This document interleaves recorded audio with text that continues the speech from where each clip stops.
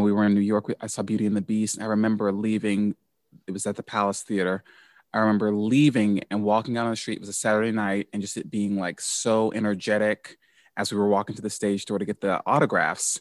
And something kind of even hit me at 13. I was just like, oh, I think something about this place is going to play a significant part in my life. Mm. And like, I didn't know what it was. I wasn't like, oh my God, Broadway at 13. Mm. That what didn't happen to much later, but like something about that place, I was like, I had a kinship with that at 13.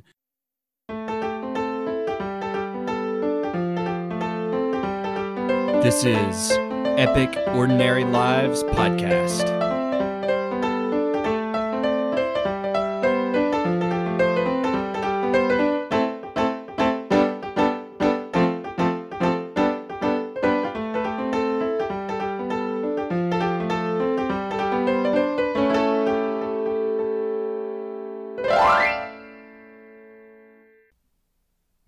Welcome to episode 44 of Epic Ordinary Lives, the podcast that believes in the power of story. Story as being of benefit to the person sharing their life, sharing what they've gone through, their journey, their challenges, their triumphs, and also of benefit to the folks that are listening. Because even if we've lived an entirely different life than the person that is sharing their tale, we can pick up things from them. We can learn from them. Or we can even find ourselves in their story. This week, I have James Roberts IV on, who has lived an absolutely fascinating life, who is a true multi-hyphenate, yoga teacher, actor, singer, writer, YouTuber. The list of what he does is significant. I'm fascinated by stories like this of folks that don't wake up when they are 9 years old and know exactly what they want to do, but rather find a lot of things that they want to do along the way and then learn how to build a life around those passions. I love this story. I am this kind of person. I'm not disparaging anybody that has that kind of clarity, by the way. But I think it's good to hear both types of stories, so it really relates to what is true for you. This is very much a story about his journey from taking an initial acting class and leading that all the way to moving to New York City to pursue that path, studying it, and having incredible adventures in theater and acting. He was on tour with Hair eventually. I don't want to give a spoiler, but he takes this initial spark of passion and takes us along the way to what it's like to take the leap, to move across the country to the East Coast to pursue this while working full time. And this is a two-parter. Part one will heavily be focused on this first chapter of going from living in Tennessee to that move to this huge high point of his initial part of his career. And then in the second part, we'll pick up where we left off, which leads into kind of how he ties together that initial path with other things that he does, such as yoga. I mean, he is a yoga teacher while doing these other things. By the way, I've not even given all of the multi-hyphens that he is a part of, because I'm going to let him do that in this story, in this episode. But if you want to check out what he does, you can go to James Roberts IV, the numeral. So that's jamesrobertsiv.com. It's good links to everything from his YouTube channel, which has tons of content, to his yoga teacher website and more. And you can find him on Instagram, both with his acting, singing, and other performance work at JamesRoberts96. And his yoga practice and teaching is available at JRobertsYoga on Instagram. So without further ado, please enjoy part one of James Roberts IV's Epic Ordinary Life. So I am here with James Roberts IV on It's an overcast day in Nashville. What does it look like in Chattanooga right now? I have not looked out a window yet. Okay. It's a surprise. It's going to be a surprise. Yes. Yeah. I'm sitting here with you, and I'm thinking that I met you back in the early 2000s because we both went to MTSU. Did you Correct. start in 2005 or 6? 2004. 4. Okay, so you were there a year before I was then. Mm-hmm. Do you have any, like, when I look back in those days, it's so weird because the campus itself does not look anything like it did. I mean, the building, where did you live? I lived in Woodfelder. Yeah, me too. Okay, so we really did live in the same dorm. That building doesn't exist. Does not exist anymore. Yeah, it's a science building. We have a nice science building. Exactly. So it's very strange to, you can't even trace your past when the buildings don't exist anymore. Yeah. But one of the reasons why I wanted to have you on this podcast is because I'm fascinated with people that live multi-hyphenate lives. Mm-hmm. People that are just passionate and inspired by a lot of different things, because I am. I like having people on this podcast that are from incredibly diverse walks of life and experiences. And when I was researching for this podcast, I mean, I don't know that I can find somebody with more hyphens right next to their name. So I wanted just at the top. I mean, I'll start with a couple. I mean, you're an actor in film, theater. If you can keep those hyphens going, I just want us to lay that out at the top. Yes. So actor in film and television, and theater, and singer, songwriter, recording artist. What else? Yoga teacher, dancer, Writer, yes, writer. YouTuber. You've got YouTuber. a YouTube channel, yeah. Oh, goodness. Podcaster. Just Podcast? Yes. Yeah. So I love that because my mind works in a similar fashion where I don't want to pick one niche and just get real. I mean, I think we all have to some degree. Mm-hmm. But I want to explore how you built a life with all these different diverse interests. But I want to start kind of at the beginning. And when I was looking and researching your path, it looked like a teacher actually was maybe the doorway. When I was reading it, you entered into the Chattanooga Boys Choir at the suggestion of a teacher. Yes. So if you can place us there, what was that catalyst? That happened in elementary school. I'm going to take you just a few years before that, though. Okay. There was a teacher in preschool, who I guess singled me out in terms of musical talent and had me sing in front of this huge crowd at this open air concert venue when I was like maybe 4 years old, just me and her on stage. She singled you out while you were an audience member. No. She was one of my teachers in preschool. Okay. And I guess there was a performance of some sort coming up, and she kind of pegged me to sing a solo with her on stage at like maybe 3-4 years old. A song called "Dreams Do Come True." I remember that, and so I think that was the first time like someone kind of spotting musical talent. So I think I had a little indication that this is something that I may have an interest in. The boys choir came to my school when I was in second grade or so. And I think when they come to schools, they like tell the music teachers to like be on the lookout for anyone who has any sort of like inclination with this. My music teacher pulled me aside after a class one day and just had me do some scales and things and just like basically scheduled me an audition for the choir. Mm. Yeah. Now that initial experience, you were in preschool, you said. Yes.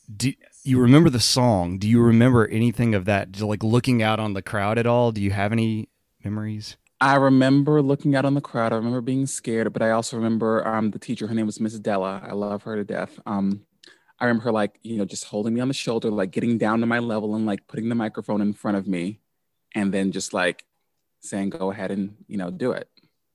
And were you already naturally singing in your life? Like, how did she discover your talent, I guess? I mean, like it's preschool. You sing in preschool. That's It's true. like it's just like you have no inhibition. So if a teacher asks you to sing, you just sing. And I guess I could carry a tune back then.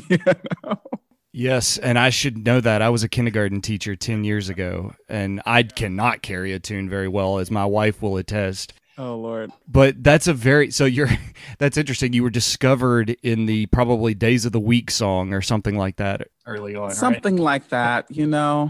Yeah. So you have some natural ability, and then that leads you to get positioned for this choir experience. So take us there. Wow. That was a journey for me because I had known a couple of boys who were friends of my family. My sister's dance teacher, her son was in the choir, and my god brother was in the choir as well. Mm-hmm. And so they were in it before me, and I knew that the choir, if you got you traveled, like I knew that they'd gone to Australia, they'd gone to Europe, they'd gone like up and down the East Coast. They've done a few wonderful things travel wise that I wanted to do, and I kind of felt baited. I remember because I felt a little bit baited because you have to progress in the choir in order to travel. And I thought that, at 8 years old, I was going to get in the choir. And after like 1 year, we were going to be on the road somewhere. Right. And that was not the case. Oh, So I had to wait about 3 or 4 more years. I had to progress through the choir 3 or 4 more years before I was able to travel. so the travel part was like a big deal for you then, even in second grade. Yes. Like, talk about that a little bit because I mean, we all have dreams. And I think, like you said a moment ago, we're not as inhibited Yeah. with expressing ourselves. But you were in second grade and you already had a passion and desire to travel. I mean, yeah. I mean, I had grown up with like globes and maps just all around, and I would see that there are lots of other countries, and I'd be like, oh, we're only like this big, like the USA is only like this big, and there's so much other stuff. I'm like, what else is happening in these other places? And I would read your little big large print like 10-page books from the library. You would check out and like, this is what happens in Egypt, this is what they wear in Egypt, this is what they eat in Egypt. And I would like do that for like different countries, and at the library, or like watching stuff on National Geographic or Discovery Channel. This is what I was doing. I was nerding out about that. And then when I went to the audition for the choir, they had all these photo albums of like the trips just sitting out. And so I could thumb through and see, oh my goodness, all the boys are in Australia and having a great time. And like, they're holding koalas. And I'm like, oh, I want to do that. Yeah. Yeah. And so that was a huge pull. And you mentioned a moment ago the fear when you were in preschool and singing. So a lot of folks, when it comes to any kind of performing, I mean, what's the greatest fear of human beings is not death, it's public speaking. I don't know is that actually true? Do people just That's what they told us in like communications class in college. right? See, and I've heard that somehow too. I don't know if that's an actual statistic, but you. So I would love to get that sense to perform at such an early age, and to do it for years before you get to have even the promise of the koalas, or even the potential for the koala bears. Right? You had to be in this for a while, and there, with performance, there's multiple components that are hard. There's the performing and the overcoming of fear. There's the practice, which can sometimes be tedious. So, what did those chapters look like for you? I think initially it was just fun and just a fun thing to do. I think once I got in the boys' choir and realized that there were years in between me and travel, I was motivated mainly just by the travel. And I was like, okay, I'll just get through this because we had to learn. We had to learn to sing in parts. We had to learn music theory. We had to um, just learn a lot of things. And I wasn't into a lot of that at the time. I really was just trying to get through. And I remember, why do I need to learn this? And we had these music theory books. I can still see them. And we had to like complete them, and there were little tests and everything. And I remember after a certain point, somewhere around like learning all the key signatures, I remember just like going to the back of the book and just filling in the answers because I just didn't want to. I was just like, this is a lot. I really don't want to do all this. And, so I just remember going to the back of the book, filling out all the answers and like getting progressed along. And then, of course, come years later, when I'm trying to compose music and like play guitar and everything, I'm like, I should have really had those key signatures in my head to go like right now. It would be really useful. Yeah. Yeah. But it's hard, right? Like it's like I like to hear that because we can look at people that have entered a creative path. If someone who's listening might go, well, I'm not creative, and I don't really buy that because I think everybody has their own path, their own unique creativity. But even for somebody that did like some parts of it, that practice part or the theory part is hard, like, and tedious. Yes, definitely. But you pressed on, and apparently, even if you were using the answer key in the back of the book, you continued for years at this. And did you? I mean, what did that look like in the way of commitment? Was that a weekly thing? Was that how stringent? It was twice a week, 2 times a week after school for rehearsals. Those rehearsals were about hour and a half, 2 hours. And then of course weekends, there are a lot of times there'd be performances, especially once you're in the third year, and then the fourth year is a lot of performances. Fourth year and on is a lot of performances. And it was all leading to this desire to travel. So you did get to that. Yes, it did. Level of comp. So tell us about that. I mean, where did you go? How long did you go? Yeah. So my fourth year, you're in the concert choir, and our first major tour was to London. We were in England for a week, and that was when I was 12, and that was amazing. After that, my fifth year, we did basically a nice tour up and down the East Coast, New York, Boston, DC, up into Maine, and then kind of working our way back down, all of that.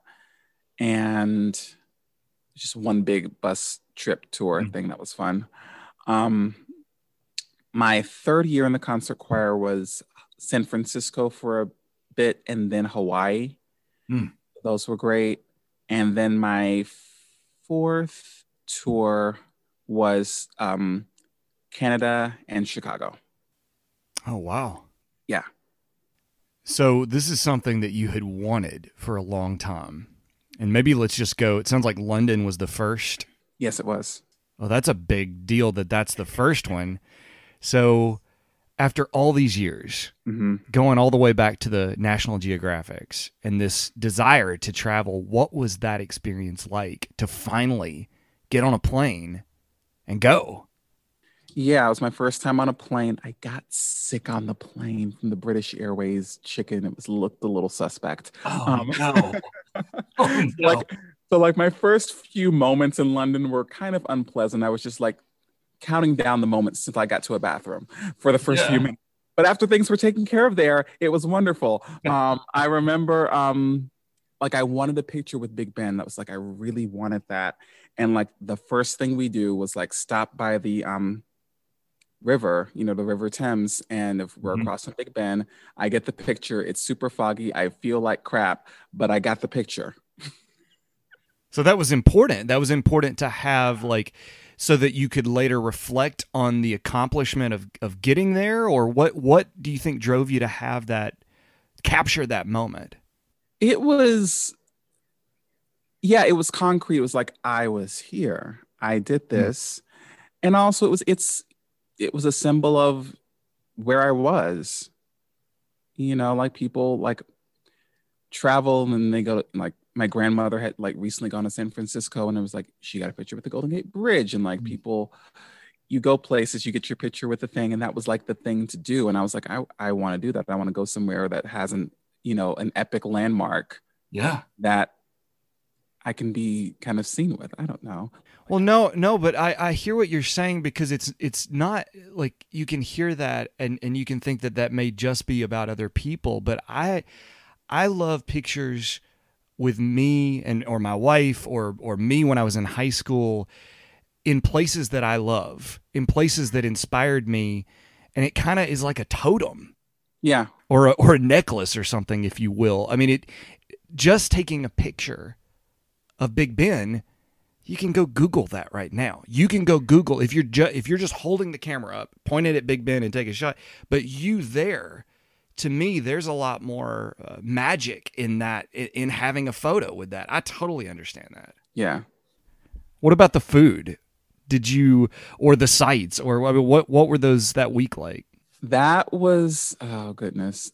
Food was pretty good. Like we got into fish and chips big time. That was a thing. They were everywhere. But other than that, we kind of stuck with getting our American stuff too. It was either we were either going full out British or we were just like getting hamburgers and chicken fingers because we were 12. Yes, that's true. Yeah, the standard 12-year-old diet. Yeah, we were me and the like group of like five or six other boys who I was like really close with at the time. We were very much into Beanie Babies at the time. So we were like trying to scour all the gift shops to get the Princess Beanie Baby. I'm aging myself a lot here because Princess Diana had just died, and Yeah. the Princess Beanie Baby apparently I think was it only in UK at the time? I think it may have only been in the UK at the time or something like that. But Yeah. like you had to like be there, and we were trying to find one. Of course, we didn't, but we were finding other things, and I was into the Spice Girls, so it was cute to like be around and like be in all the places like this was in their video. And I was like, there was that aspect of it. And we did see two members of the royal family who were driving by on like our one of our last days. I had wanted to like maybe we can see someone who's in the royal family, and then like on our very last day, the Queen Mother and Princess Anne drove by in a motorcade and like waved randomly. Wow. All in the week that you All in happened the to. week. Yeah.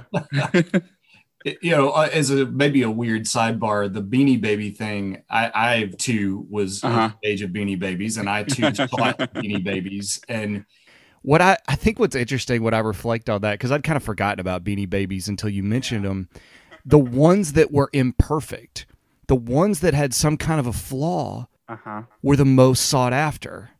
Yep. Isn't that interesting? Yep. Yeah, well, too bad we don't live perhaps the rest of our lives in such a way. Absolutely. So I look back, I moved to Germany when I was 16 because my parents got teaching jobs, or my dad initially, then my mom, teaching for the government. Mm-hmm. We lived in a German village, and the me that was prior to that and the me that moved through that threshold is a different person, radically changed. And I'd like to pose that to you with all of the travel that you did over these years, because it doesn't just have to be Europe. I mean, Chicago is a different world. San Francisco, a different world. So this collective, potpourri of travel experiences. What did that do you have a sense of, did that change you in any way? It did. It definitely did. I just was able to see certain things. I remember even on the next tour, I saw my first Broadway show. We were in New York. I saw Beauty and the Beast. I remember leaving. It was at the Palace Theater. I remember leaving and walking out on the street. It was a Saturday night, and just it being like so energetic as we were walking to the stage door to get the autographs. And something kind of even hit me at 13. I was just like, oh, I think something about this place is going to play a significant part in my life. Mm. And like, I didn't know what it was. I wasn't like, oh my God, Broadway at 13. Mm. That what didn't happen until much later. But like something about that place, I was like, I had a kinship with that at 13. And then like a year later when we went to San Francisco, just being somewhere where you could see two men walking around holding hands, and like it isn't this huge massive deal that Right. people are making a big stink over. Like just having that in my brain that place exists, and seeing it with my own eyes, and it not being on some television with some like perfectly manicured set and actors who probably are straight but playing gay, but Yeah. um, it was different to see it, and that made a difference. Just to have the kind of the horizons broadened, and just know that this place that I'm in isn't forever, and it isn't everything. Yeah, and the fact that you can see what is possible. Yeah. That's incredibly powerful. And that's interesting. You talk about that feeling with Broadway. Mm-hmm. There's those of us that you hear them and they go, ever since I was 13 years old, I knew that I wanted to be a dentist. And sometimes I go, I don't understand that. I don't that level of linear clarity. I don't get, but I do understand more what you're talking about. So it sounds, so that was a kinship with that place. I think so. It felt like more the place than like, oh my God, this show changed my life. Got it. Mm-hmm. Got it. And you said a humming quality. I mean, I guess that's just partly just the power of theater, period. But that was a sign of things to come. I think so. So how do we get there? I guess maybe we should go to the college chapter a little bit, because if you majored in marketing. I did. So what, I guess where I'd like to kind of place us in your story, you ultimately end up in New York. Yes. And you ultimately end up doing all those different hyphenate things, which you're still currently doing. But I want to know, were you already thinking about that when you went to Middle Tennessee State University? Were you already? Not really. When I got to MTSU, I really thought it was just going to be like the place where I would get the piece of paper I was supposed to get and get the job that would, pay my bills and like hopefully allow me to progress and move up and, live life. Mm-hmm. It was, I kind of defaulted to, my sister was a marketing major, and it seemed like something I could do, and it was versatile. I was like, okay, I don't really know specifically what I want to do, so let me go ahead and do this. And I didn't really have a passion for anything. It felt like I had gotten to see, I think that it was, I think it was a production of Cabaret at MTSU. And I was like, maybe I want to be a little closer to this and take an acting class. And because I was definitely into movies and films, but there was no sort of path from Tennessee to film. But I could see theater. Like theater was there. There was a place to do it. Mm-hmm. So that was like where I kind of got in and like took like because you have to take some sort of elective. So I was like, I'm going to take this intro to acting. Let's see what happens. Do I like it? What happens? And yeah, things progress from there. Yeah. But isn't that interesting that a huge part of your life and career and a huge part of your hyphens is something that was started as an elective? Yeah. Yeah, definitely. I mean, not even the main course. I mean, just the first couple of years of college. And I remember reading that you had a love for film dating way back. I mean, like The Silence of the Lambs was. I mean, look, that is a incredibly powerful movie. It is a chillingly powerful movie. But you had a love for film, but it doesn't sound like, at least at this juncture of where we are, it didn't. You weren't going, this is a viable uh, path or something like that. No, just because I I didn't know anyone who did it. I couldn't see a path from Chattanooga to film. There was just there was just nothing that linked the two. Mm-hmm. Um, and to a certain extent, I couldn't see a path from MTSU to film Mm-hmm. because at least in the way that it looked at the time, I think things are different now. Just because I think like the tech is a little bit more accessible and people can like in the internet and like people can get things out and distributed and made in a different way. Um, but like back then, it still felt like there was kind of no way to kind of get to any sort of film situation if you weren't on a coast. Mm. Yeah, and this is pre YouTube. I mean, or it was like, I guess 2003 was YouTube, but it was different, right? Was there were like 5 videos on YouTube Yes. in 2004, you know? Yeah, I think I watched all five at MTSU. It was all like Charlie bit my finger. That was all it Yeah, was. that's exactly right. Really low quality, like when we were in middle school, and shooting silly videos kind of thing. Yeah. Yeah. So then that's very interesting because I think so many people listening can find themselves in a similar boat where you said, I didn't know what my passion was or if I had passion. I think that it's helpful for us to hear, again, somebody that has so many things they're passionate about, or at least so many things that are kind of part of a collective passion, that at one point you chose marketing because had a lot of options, had choice, and it was also something someone you knew had done. Mm-hmm. So how do we go from that to making the exit, the journey, the trip to New York? Um, I had wanted to change majors around my junior year, but then I realized I would have to stay in Murfreesboro like about almost 2 years longer. And I was like, let's start with life. And as much as I love the MTSU theater program at the time, a theater degree from MTSU wasn't going to be your ticket to stardom. Right. So it wasn't going to be the make or break.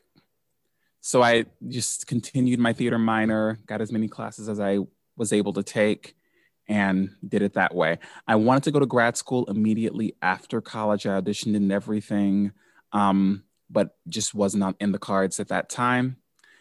And so I was like, you know what? I'm gonna like work in Tennessee, make this money for a year, and then like let's make the move.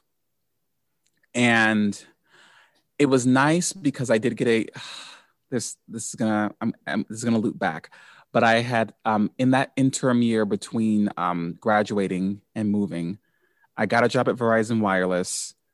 Was eventually fired from that job at Verizon Wireless. It was the first time I felt like I had failed at anything in my life. Had a bit of a breakdown, but and I felt like I wasn't supported by management there as well. But moving on.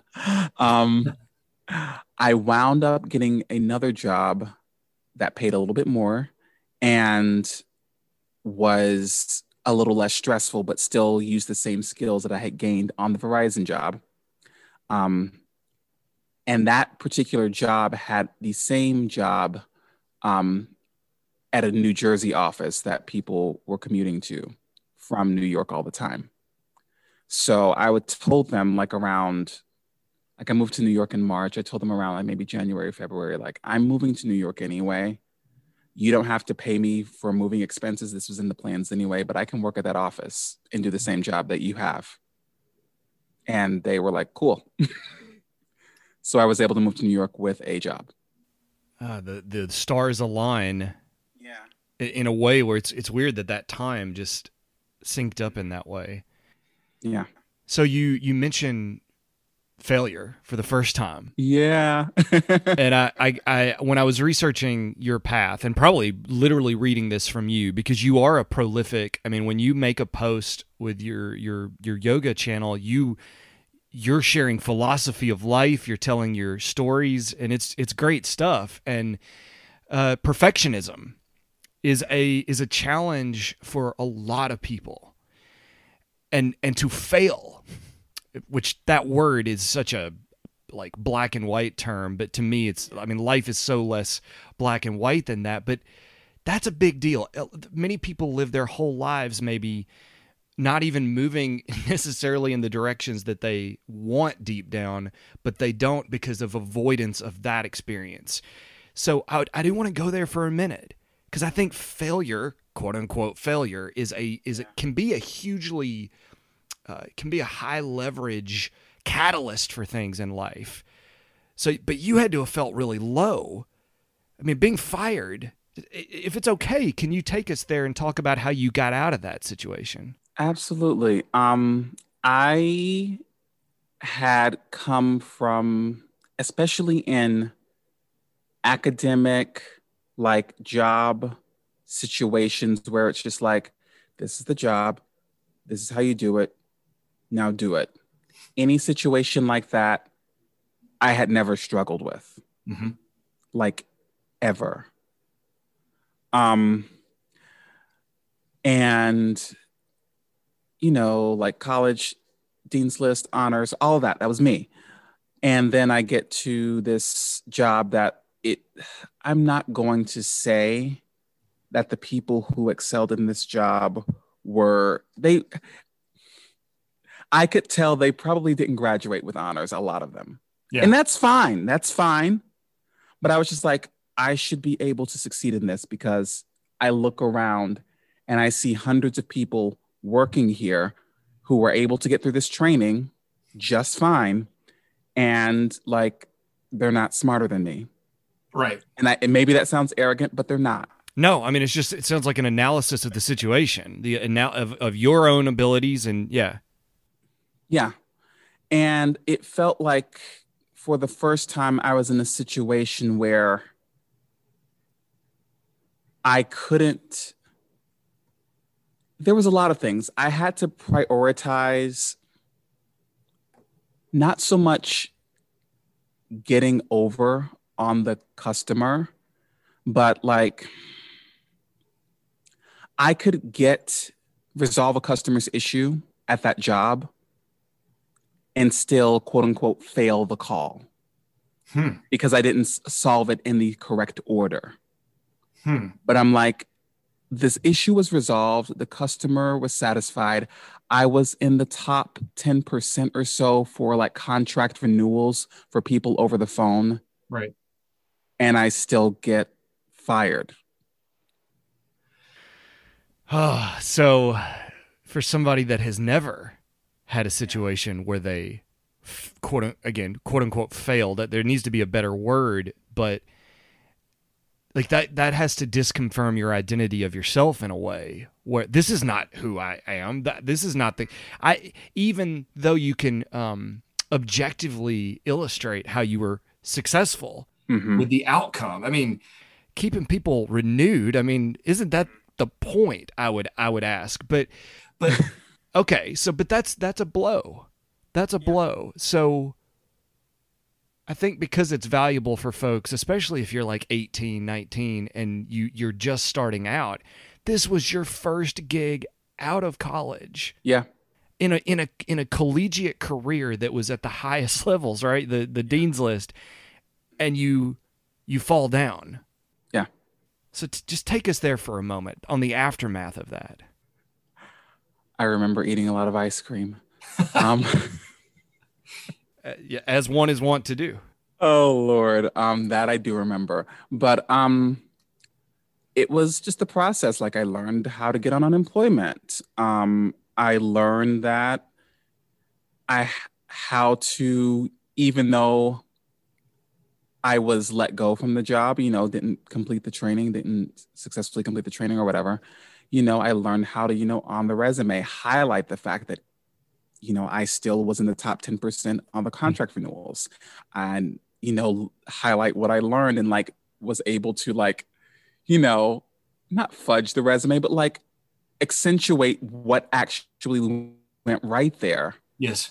And then if they ask why, I'll let them know what happened. Yeah. But if they don't ask, we have the positive things laid out in such a way, and we can lead with those and still, use that as an asset. And it was an asset at the next job. That's so interesting because the story that we tell of a resume is more important. Not that this is a fib, because objectively, the reality is that you were in the top 10%, which should, for all intents and purposes, make you like someone they would want to retain forever. But I think that this is an important little juncture of like, for some people, the idea that you could be fired. Well, my resume is done. It's done. That's the dead end. What do I do? Well, this is what you do. This had to force some innovation. This had to force, definitely, you had to get gritty to get back up again, I would have to imagine, to apply for that next one. Oh, yeah. And it was just, I think, a lesson of, do I let this define me or not? And also just continuing on and, yeah, applying for the next gig and like going through the interview process again, because no one likes that. No one actually likes going to them. And you think once you get a job, you're going to stay there for a while, and I don't have to do that for a while. So Yeah. And it's a lot of drama. It's a lot of yeah. And I really didn't want to do it again, but I had to. At the time, was a lesson of learning how to deal with less and like deal with what I was and like make it on what I was getting from unemployment, and like understanding that unemployment also is not a failure. It's like, this is, you're paying into this. Right. This is why it's there. This is why it's there. Exactly. All of those things. Yeah, I got laid off at one point, and the story there is I was in sales. I was in pharmaceutical sales, and I was at a very high level of rating overall. And it didn't matter. They laid off a 1,400 person workforce. Yeah. And that whole thing, what you're talking about with unemployment, I talked to some mentor of mine, and they were like, exactly what you just said. This is the point. You're a taxpayer. Like, this is, it's weird how we're conditioned to feel guilt for the very things that we like are set aside for these situations. Yes. So you bite down on the mouthpiece and you get back up and you go after the next thing, and the very challenges and struggles with this first thing lead to this situation that you're able to build as a bridge to what you want. The very failures that could have allowed somebody to define their whole path, they become the bricks, right? Of because you got a new gig and it helped you get over there. But I want to, before we go to New York, proverbially, I want to go back to, this started as an elective. Let's try this. And then it became a minor. Mm-hmm. So I just want to stay there a little bit. This love of theater, was that cultivated, even though you didn't see a way to make it into a career? Did you get that spark? And I did. Because we were doing, productions at MTSU. They were whatever. But I was still like around people who were passionate. I was around some really talented people. There were lots of really talented people in that program. Some of whom are still working today.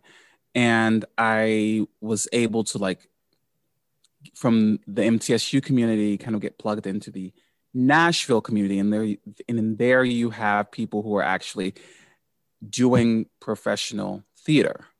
And maybe it's not, once again, you're not making tons and tons of money, but you are getting paid to do theater on a stage as professional in a city. And once again, this is a step. And I was able to do, a couple of shows with a couple of those companies, like one my senior year, one right after I graduated. And again, that was just a little bit of like, okay, we have a little momentum, we have a little bit of maybe skill at this, because lots of people audition for these shows, and I got one of those spots.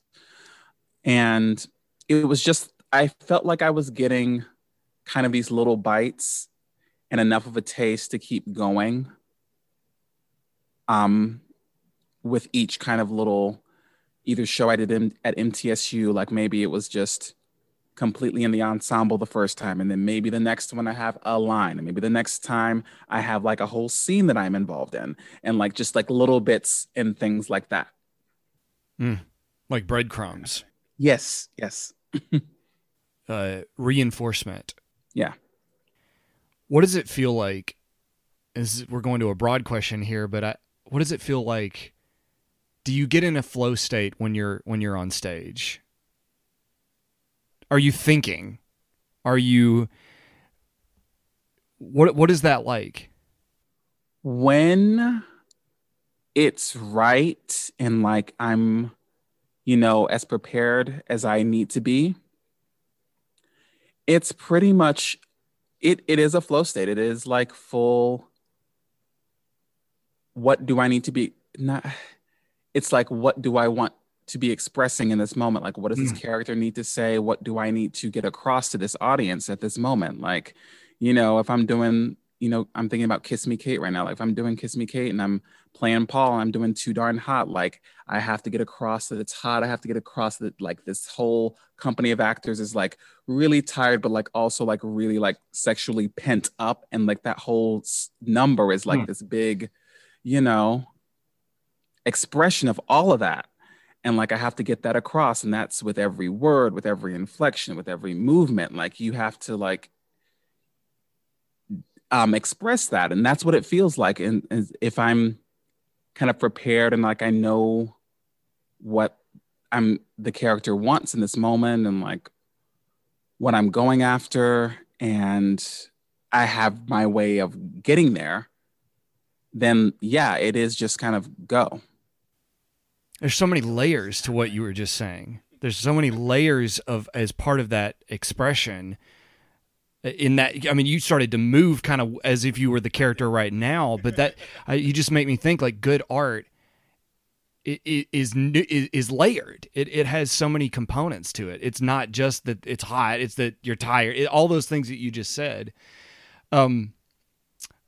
So you do fall in love with it, and you do continue to get bites, as you said. I like that as a way to put it, because this is a highly competitive arena, even in Murfreesboro, even in, I mean, ultimately Nashville.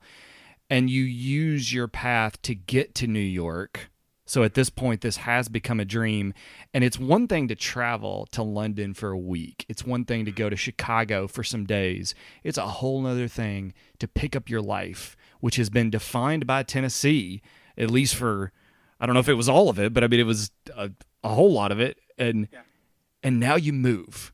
So for any human, that's a big thing. What was that experience like, moving your life to the East Coast?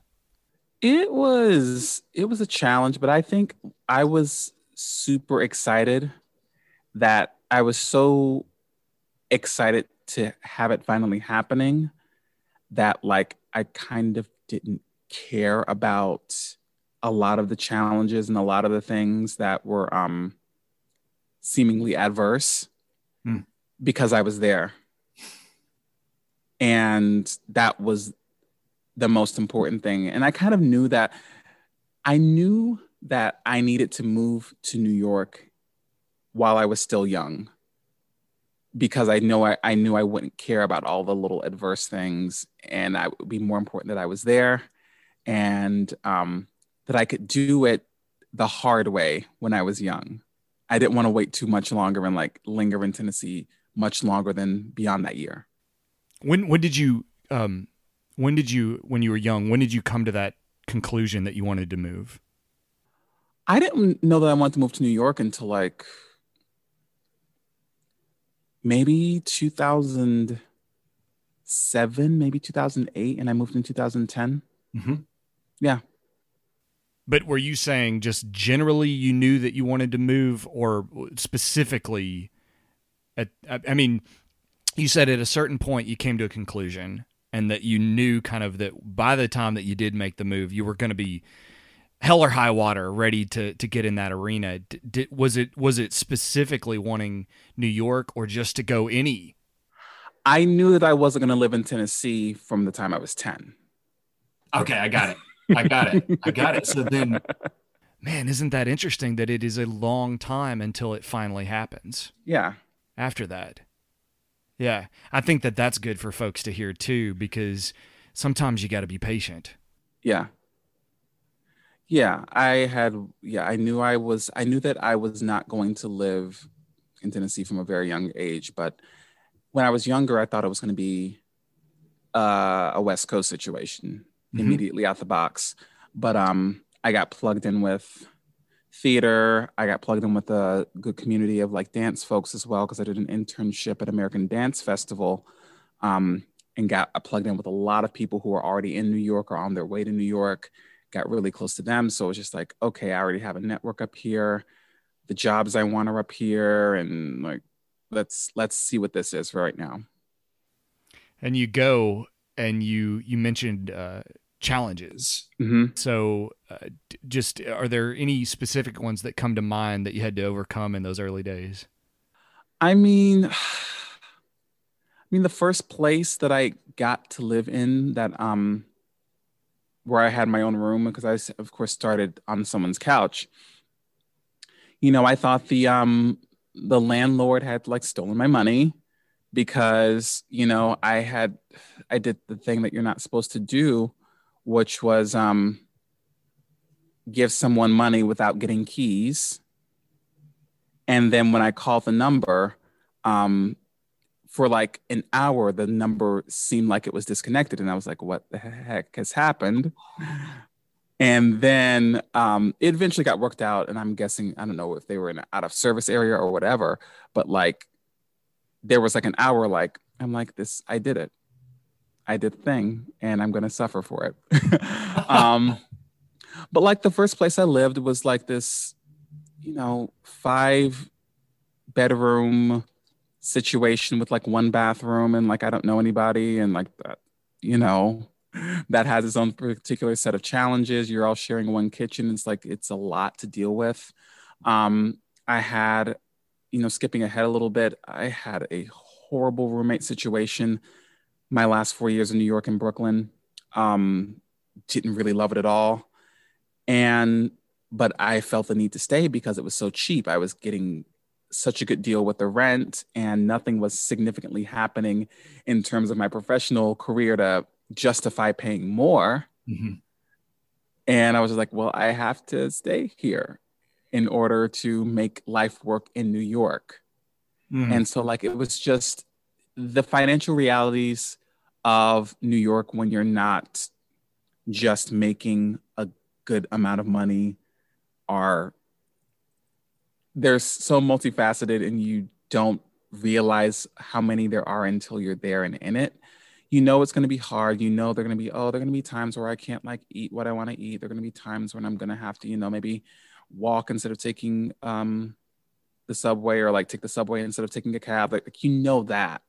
Mm-hmm. But there are so many other realities that are very, that they don't become tangible until you're in them.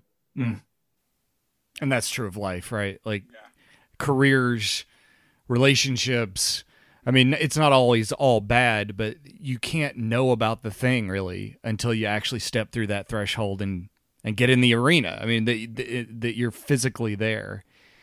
When you did make the move, do you remember any sense of like, I did it?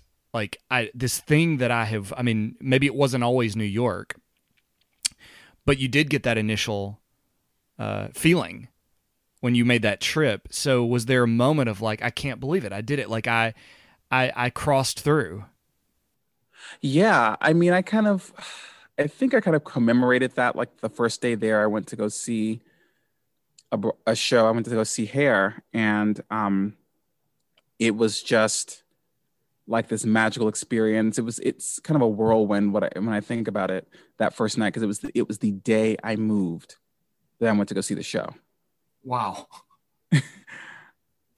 Wow. So and hair you have a particular history with, and so like when I was reading about your path, you speak of this chapter, and it may be the one that we're at right now, where you lived like these two lives. You lived by day corporate America, Yeah. and by night you were learning like a sponge. You were, Yeah. is that where we are in the chapter right now? Um, yeah, this is about right where we are. Because because when I got to New York, I part of me thought that I had to make up for lost time because I was already over the hill at 23. Oh yeah, so old. I thought I thought it was like I have to make up for time. And so yeah, I hit the ground running. I was looking for acting classes. I think I was in a like musical theater workshop type class again 2 days after I moved to the city. I signed up when I was still in Tennessee. Wow. Yeah. Well, you're getting after it. That's all. I mean, there's just something really like thinking back to being 23, probably sleep deprived. I mean, probably definitely exhausted at least. You had just moved across the country. You probably had a U-Haul or something, or either that or you sold everything like you had that, as a buddy of mine that lives in New York did. And Mm-hmm. and so now you're in it though. That's some hustling. Yeah. It was I once again I was young and I wanted it. So I just and now there's no boundaries between me and the things that I want. So I was going for it. And the thing is, I had initially wanted to, there was a school that I had gotten accepted to, but eventually didn't go to when I had moved up there. Cause like I got up there and I had heard around that it was maybe keep your money. But everyone had told me it was like, you're here now. You have access to the best of everything. You can kind of create your own curriculum by making doing the things that work for you and finding the people who work for you. And I was like, oh, I can do that. And that's what I did. You mentioned being given this notion that you can build your own path, that you don't have to stick with one curriculum. You can take a little bit from here, a little bit from there. Was that a mentor or a group of mentors, or like who gave you that? That was another MTSU alum, Brandon James Gwynn, and just a lot of other people who I was coming in contact with in New York, who were kind of in the same field and who had, had a little bit more experience and who had kind of gone through things and I guess maybe knew a little bit better about how you can kind of build things and find people who work for you. And like, I think maybe they had gone through the, I didn't realize it at the time, but like, I guess certain conservatory type programs, like once you're in a big, huge program, you can kind of lose a certain amount of autonomy because this group of people kind of decides your fate. And when you are basically a paying client to this one particular maybe teacher, it's like you're able to maintain a little bit of your own self. It's easier to do that. Let me say that. It's easier to do that. Because this isn't for a grade that's going to define you and like determine if you get this piece of paper or not. This is just class. It's like the difference between just did I get the skill, did I get better at the craft versus did you hand me a sheet of paper that deems me worthy? Yes, yes, yes. Did you have a particular path that you were interested in? Like, oh, I definitely want to be theater on stage. I want to do film. I want to do both. Did you know you were going to become a multi-hyphenate at this point, or? I wanted to do both, but I had also known that, I had moved to New York. I had been dancing for a little bit. I've always been singing. acting was coming on board, and I was like, okay, I think I want to give this musical theater thing a good run because once again, I'm here. This is where it happens. That's where my interests were, particularly at the time. And I was thinking, I saw, and it was easier to see myself in musical theater. I was able to see people who looked like me a lot more. It felt like I was able to see myself more in musical theater than all the time in the movies that I enjoyed. Let's be real. Yeah. And that's where I was aiming to go into musical theater and make that push mainly at the time. Yeah. Um, was there with musical theater? I feel like folks that absolutely love it. There's usually some inciting memory. There's like some specific show that it was like, oh, like some people don't like musical theater for the very reasons why like I love it, and so I can think back to I mean the fact that I was lucky enough to live overseas, so I got to see Les Mis in London early on. I was very fortunate. But do you have some memory? Was it that Beauty and the Beast performance, or was there one where it was like, whoa, like this is a world that I'm interested in? I think that was when I saw the Chicago movie. Oh, okay. Cause I mean, I knew that Chicago was a show, a Broadway show, but I didn't know anything about it. But when I saw the movie, I was like, oh, this is kind of a combination of a lot of things that I like.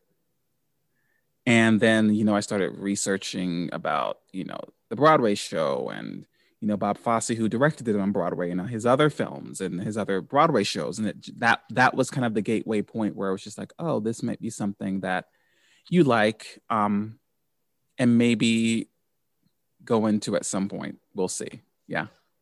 Well, and so then returning to where we are at present in your journey, Mm-hmm. you're a sponge, and you're going on this path where you're choosing. It sounds like you're tailoring your direction toward this path, and at some point you enter into an opportunity, and I think this is where we run into hair. Is this right? Mm-hmm. So what was the inciting incident there? What did that look like?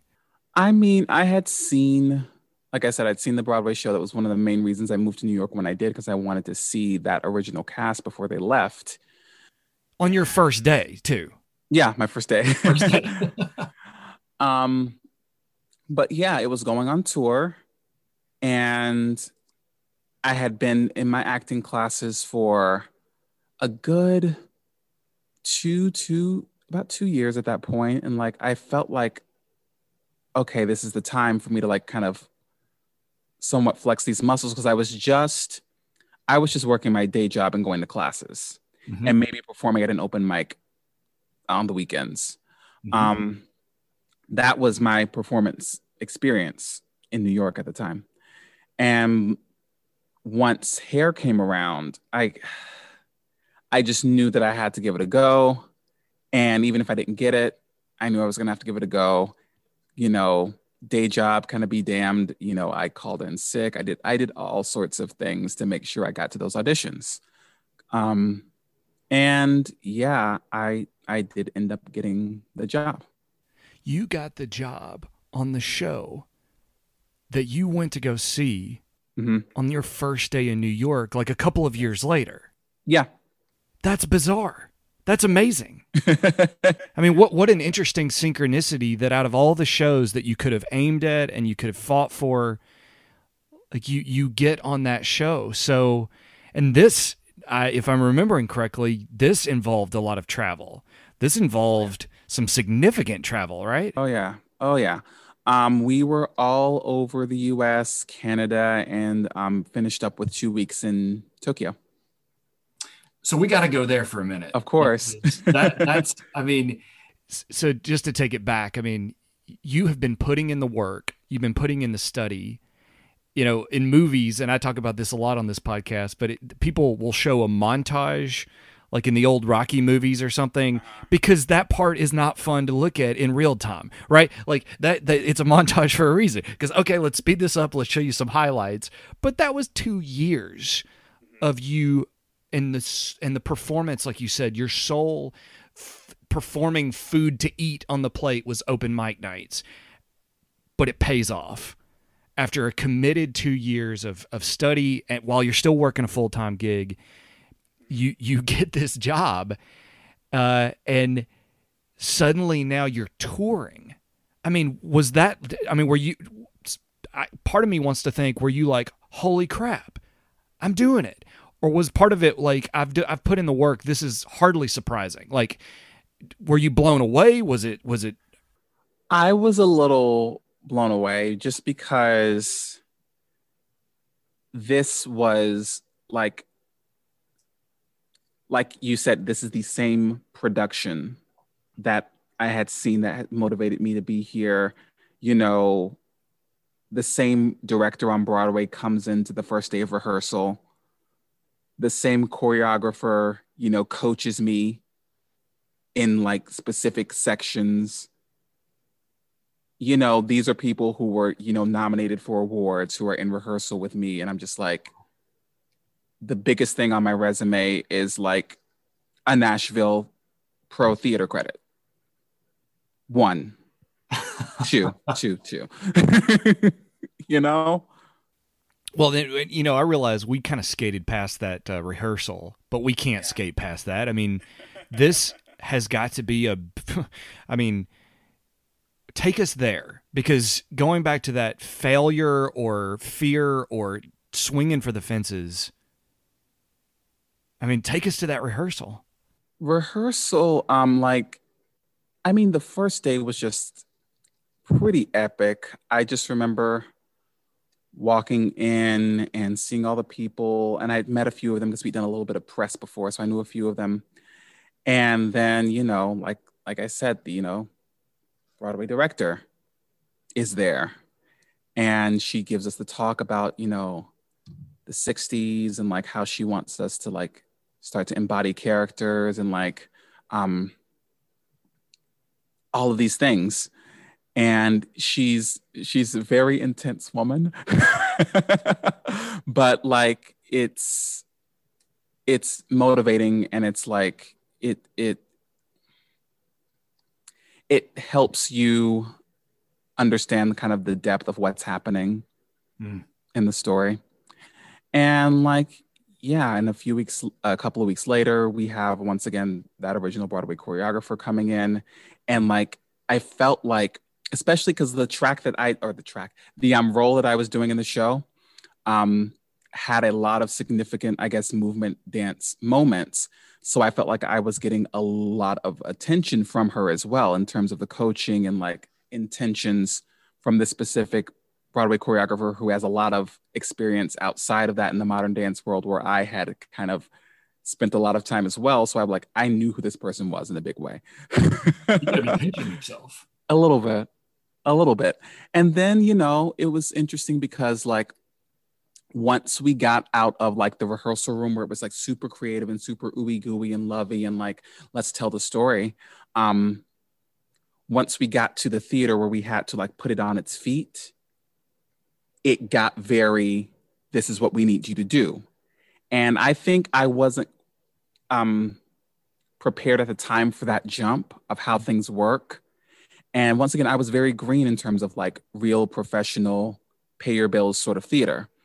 And there were moments where I got a little bit overwhelmed and like, you know, these people have expectations and it's not in, you know, where they would have been a little bit more, oh yeah, whatever. When we were in the rehearsal room on stage, it's like, no, you have to be here at this time right now. Why aren't you there?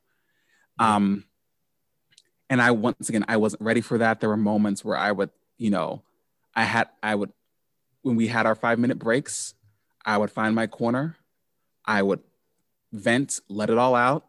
I even had a talk with one of the like assistant stage manager people of what was going on and with me personally, and just like not, like I said, I just wasn't prepared for that little jump of like, this is still a profession. these people still have professional expectations. And yes, and their work is on the line as well, in terms of like when, the Broadway director comes back, or when, the producers come in and they want to see this thing, if you're not where you need to be, that reflects on them. And, I wasn't understanding those inner workings at the time. I was still very much in the ooey gooey, lovey, let's have fun and tell the story energy from the rehearsal studio, which of course changes when you're in the theater. Isn't that so fascinating? Yeah. That's so fascinating because, that ooey gooey, that creative, that kind of relaxed creative flow, ultimately it makes sense. It has to marry that. Ultimately, I mean, for good or ill, it's a capitalistic endeavor to try to sell a show and keep people. Yeah. Yeah. And sometimes it is for safety. There are things flying in. There are large set pieces moving. It's like you have to not be in the way of this. Oh, yeah. Yeah. So that's a overwhelming and jarring change, and it goes back to that theme of like the reality of the thing being different than just the hypothetical, thing that we're in love with any path. And so you get through it though, apparently, because you you went all over the country, you toured. So did you feel yourself? I'm always interested in people when you get to a sense of overwhelm, and then you're able to somehow get through that. I felt that I had to like understand that I was still learning. And that this was my first real professional theater experience. And this was a big one for it to be the first. And I had to cut myself a little bit of slack of like not knowing certain things. Even though I wish I had known them at the time. And, there were people who had done tours before. There were people who, had resumes before they got here, who were, and I felt, not that I had to, there were times where I felt like I had to like pull up to the level in a way, but I had to remember that 1,200 people auditioned for this show and I'm here. That's right. And we didn't even talk about that. We didn't even talk about you going into that room when you were just in the auditioning process for a show that really mattered to you. And you won. I mean, so much of this path you're on is about being able to overcome jitters, I would imagine. Not to go back too far, but that audition room, I do want to go there. Was that terrifying or? Not really. It wasn't really, because like I had done some auditions, those first few months in New York, just to like see what it was. And it's because the first audition is just like so many people. You go in. I danced first, so you go in, and I had known the combination because I auditioned when it was on Broadway, and so like I knew what I needed to knew the movements. But so you go in, and it's just like you learn it and you do it, and like I never get too worked up for the most part at the first audition, because if they like you, they like you. If they don't, it's just the first round. And then I get called back to sing, and I'm like, okay, I know what I'm singing. I remember the casting director. She's a friend now, but she held up her hand when I was finished, and I was like, did I do something wrong? But I didn't realize she had heard what she needed to hear, that it was good, and like they have so many people to get through. I didn't realize that was what was happening, because I thought I was done. I was like, I think I did good. But I was like, she held up her hand, and I was like, okay, I'll go now. Thank you. Bye. That's exactly what I would think if I was. But of course, I get the callback from there. I think the first callback was something that I have never done before and have never done since. They literally start playing like kind of eight measures of like one of the major songs in the show. and they teach it to you, and everyone sings it one at a time down the line. There are at least 30 guys in this room. And from those lines, they cut. Wait, they cut people. What do you mean when you say from those lines they cut? From after you sing those 8 bars of the song, Yeah. after all like maybe 30, however many guys who sang those songs in the room with me, after everyone had sang, they look at the headshots, they look at how you did and or like how you fit based on your voice or whatever, and then they cut. Like while you're in the room? They let us go out for a second, but like we were all in the room hearing each other. Yes. Wow. That's a lot of pressure. Yeah. But once again, I was like this. I had the feeling of just like this, not that this is not supposed to happen, but just like I how do I say this? I felt that I had nothing to lose. Mm-hmm. Because once again, thinking about my resume, I'm like, this is kind of a long shot at that time. It just is. I just thinking about where I was at that time and what was on my resume. I'm just like, I have nothing to lose here. So I'm just going to go sing this thing the way I know how to sing it and go from there. I think we did like maybe a scene or two after that. Then I had one more callback. Again, I danced. And then I had to do some material from one of the lead roles that I would be understudying. And I remember rehearsing it the night before and just like, you have to like kind of go there. Cause that lead role that I would have been understudying had some,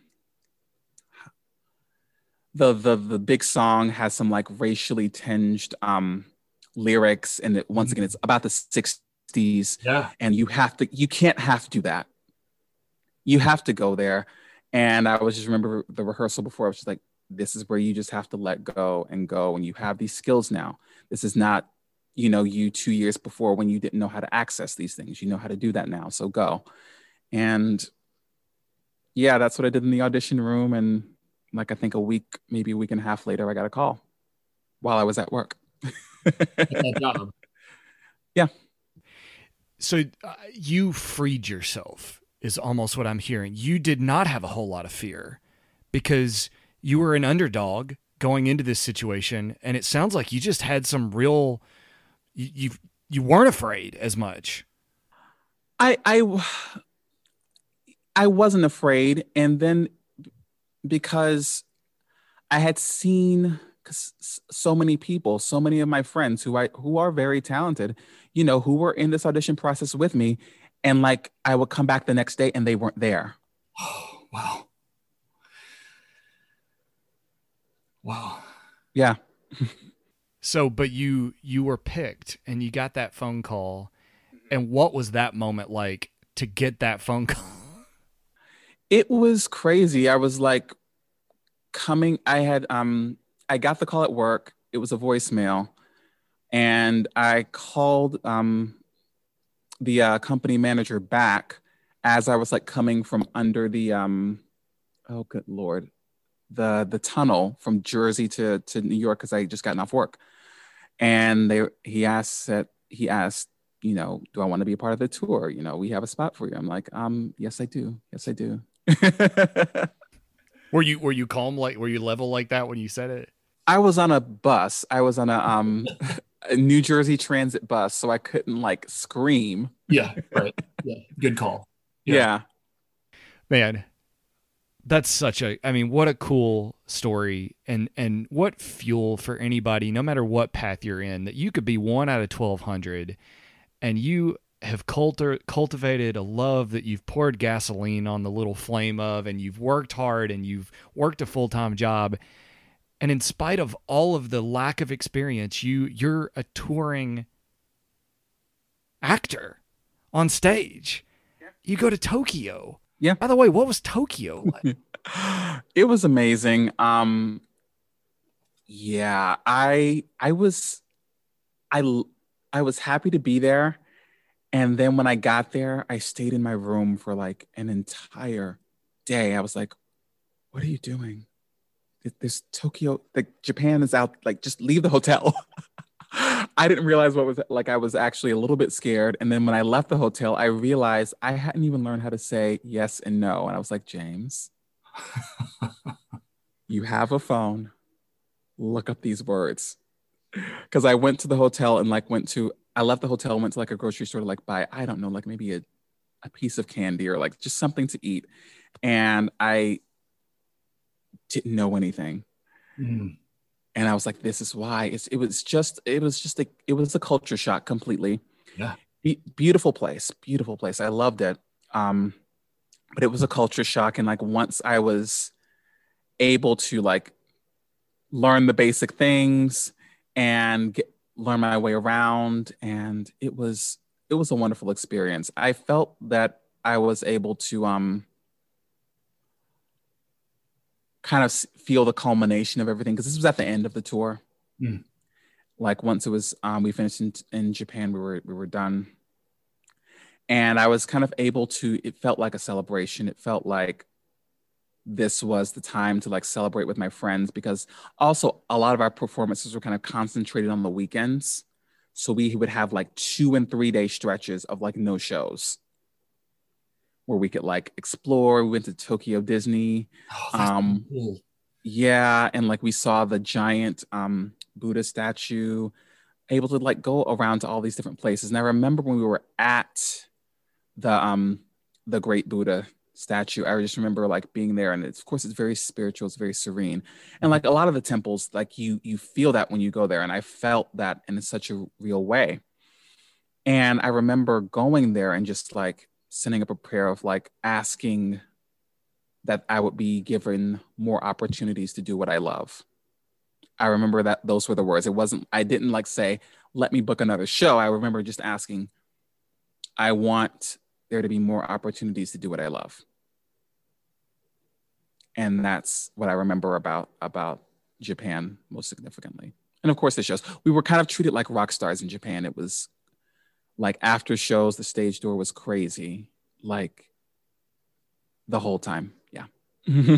I just putting myself in your shoes and trying to, at least, I mean, trying to project that experience. I mean, that's got to be crazy to go from, you know, I mean, we went to MTSU. I mean, we're, you know, that's a great school, but it's, you know, it's not a huge town, especially back in 04. Yeah. And to go from there to moving to New York to now suddenly being on stage and being rushed at the stage door. I mean, that's got to feel crazy. I mean, so much has happened in such a short period. Mm-hmm. And that moment with the Buddha, that moment of, I mean, the moment of that prayer, that it sounds as though you were really feeling the joy of what it is to be on the path of doing what you love doing. And so you wanted more of that. You did not want that to stop at this incredible experience. Yeah.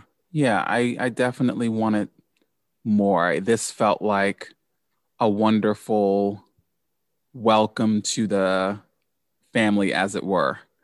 Yeah, that's what it felt like. All right, so that's part one with James Roberts IV. Hope that you enjoyed that. I mean, again, it's such an incredible story, and one that's inspiring for me, at least, even if you want to do something totally different than what he did. I love, in particular, as I reflect back on that section, I love how he flips what is an initial failure into something that leads to an even better situation. I think that's universal. I was also particularly, I loved his attitude with the audition process. I can understand it. I can understand that you allow yourself to not feel pressure because of the long shot that it is and what he did. But I mean, that's an incredible story. That's inspiring for all of us. If you're interested in checking out more of James's work, you can go to jamesroberts4.com. That is James Roberts, the numeral 4, so jamesrobertsiv.com. And you can find him on Instagram both with his acting, singing, and other performance work at James Roberts 96. And his yoga practice and teaching is available at J Roberts Yoga on Instagram. Now, if you're enjoying this podcast and you want to help what I'm doing here, please write a review on Apple iTunes, even if you're using a different platform. It's every time someone does that, I'd so deeply appreciate it. And the second and equally wonderful thing you can do is share it with someone if you really liked an episode. We will be back next Thursday with part 2 with James Roberts IV. Wherever you are, I hope that you're well. It's spring is beginning to, transfer into summer here in Tennessee, which means it's that very rare window of time where the weather is 70 degrees, sunny, and there's at least some times with no tornadoes. So wherever you are, I hope that you're well, and I will see you next week.